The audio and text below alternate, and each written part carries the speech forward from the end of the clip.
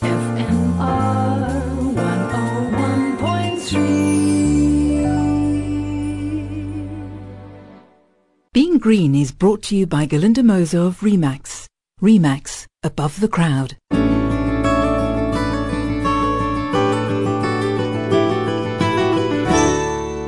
Hello and welcome, I'm Glynis Crook. 108 million. That's the equivalent number of rolls of wrapping paper it's estimated that Britons will throw away after Christmas. I haven't been able to find a figure for South Africa, but I think it's safe to say it wouldn't be very different. So on Being Green today, with just 2 weeks to go until Christmas, I'd like to suggest an eco-friendly alternative to those of you who haven't gone out and bought some yet. Trying out the ancient Japanese art of using furoshiki cloth to wrap your presents. And to find out more, I'm joined on the line from the Cotswolds in England by Kathy and Yuki. They're co-owners of Suzetsu, a company that imports the traditional material from Kyoto and also run workshops on how to use it. Kathy, tell us a bit about the history of furoshiki. I know you buy it from Kyoto, and I think that's actually where it originates from, isn't it? Well, it originates just outside Kyoto. Yes, that's right. Furoshiki has a long history in Japan. 1,200 years ago, cloth was very expensive, and so it was appropriate that cloth wrap the treasures of the emperor. When the imperial court moved to Kyoto in 794, wrapping cloths were now being used by the court aristocracy to wrap their own clothes in, particularly when they travelled. But the term furoshiki began to be used for these wrapping cloths in the 14th century in Japan. Furo refers to the steam bath to which the feudal lords were invited by the shogun. Each guest wrapped their kimono in a cloth that featured their family crest, and after the bath they would relax on the cloth.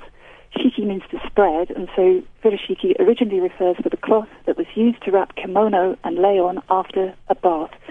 But eventually furoshiki became widespread, and it's because they're so good at carrying all sorts of items, and because the soft nature of the fabric protects those items. I believe it's also a tradition that's making a bit of a comeback, and not only in Japan. Yes, that's right. I think people in many countries are looking for an alternative to wasteful ways of living that cost the environment. We've definitely seen a significant increase in interest in furoshiki here in the UK. I see that also in Japan, even the government has put out or created a website where you can learn how to do all the different kinds of wrapping. People are really more interested in finding things that are environmentally friendly today. I think that's absolutely true, and yes, I believe the Japanese government are promoting furoshiki. I think there was a blip when plastic became very popular, but people are returning to this idea, and this idea is spreading all over the world. I think we get customers ordering from us from all over, and I think it's because furoshiki, I think the prime reason is that they're reusable. You can use them over and over again, but at the same time they're also very beautiful. You can wrap them in all sorts of different ways, different styles of bags to suit your shopping needs.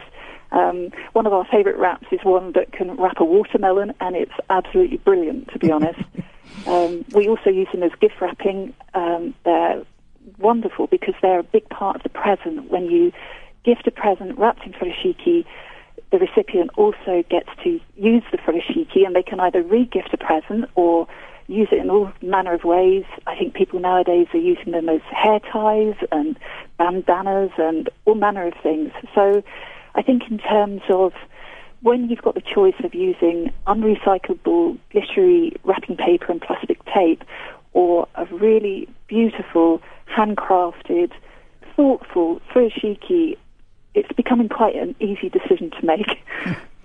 Yuki, while it's great to be able to actually get your hands on some of the traditional furoshiki material, I guess one could use any piece of cloth. Yes, absolutely. So our furoshiki that's made in Japan have a nice firmness to it, but you can certainly use any piece of cloth that you may already have in your home, such as tablecloths, tea towels, and even some nice silk scarves. And I should imagine that even if you had an old piece of clothing that had a hole in and it had a pretty sort of pattern on it, you could even use that. Yes, for sure. And like Kathy was mentioning earlier, the great thing about the cloth is that it really is great for any sort of shapes and sizes. One of my memorable moments of gift giving was when I gave a furoshiki wrapped Japanese teapot to Kathy for her birthday this year. And because of the teapot's irregular shape with its spout and handle, it would have been difficult for me to use regular wrapping paper. But with furoshiki, or, if you have any other cloth around your house, all you need to do was cover the entire teapot with the fabric and tie a little knot on the top. It's very simple, yet so elegant. And I was going to say it's unfortunately extremely difficult, virtually, in fact, impossible, let's say, to explain how to do this over the radio. But it isn't anywhere near as complicated as it sounds. It's basically just a question of folding and tying. Yes, that's right. It really isn't complicated, and there's actually something quite therapeutic about wrapping a nice cloth on a box or a gift. The great thing about furoshiki is that it's really easy to restart if you're unhappy with the way it looks. All you have to do is untie the knot you made, and you can start all over again. This is in contrast to wrapping paper, where you're typically fiddling around with sellotape or putting creases in the fold of the paper. So you tend to throw away the paper that was a failed attempt and start with a new piece of paper, which can get quite wasteful. Oh, yes. I'd also like to add that our website has a lot of diagrams, videos, and photos that show you step by step on how to make elegant gift wrapping, bags, bottle wraps, and all sorts of things. So we highly recommend that you check this out. Well, I'm certainly going to try my hand at it. Thanks to Kathy and Yuki. And by the way, a test to see if your wrapping paper is recyclable or not is to use the scrunch test. If you scrunch the paper in your hand and it bounces back open, that means it's not recyclable. To learn more about furoshiki, you can visit Kathy and Yuki's website, www.zuzetsu.com. That's ZUSETSU.com. Or you can watch some how-to tutorials at www.furoshiki-giftwrap.co.uk.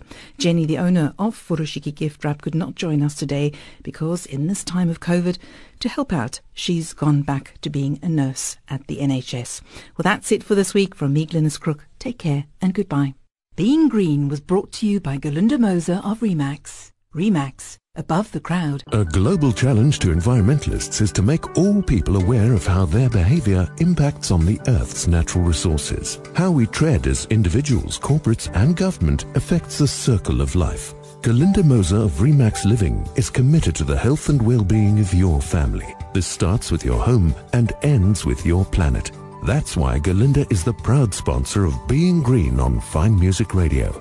For now and future generations, Remax, above the crowd.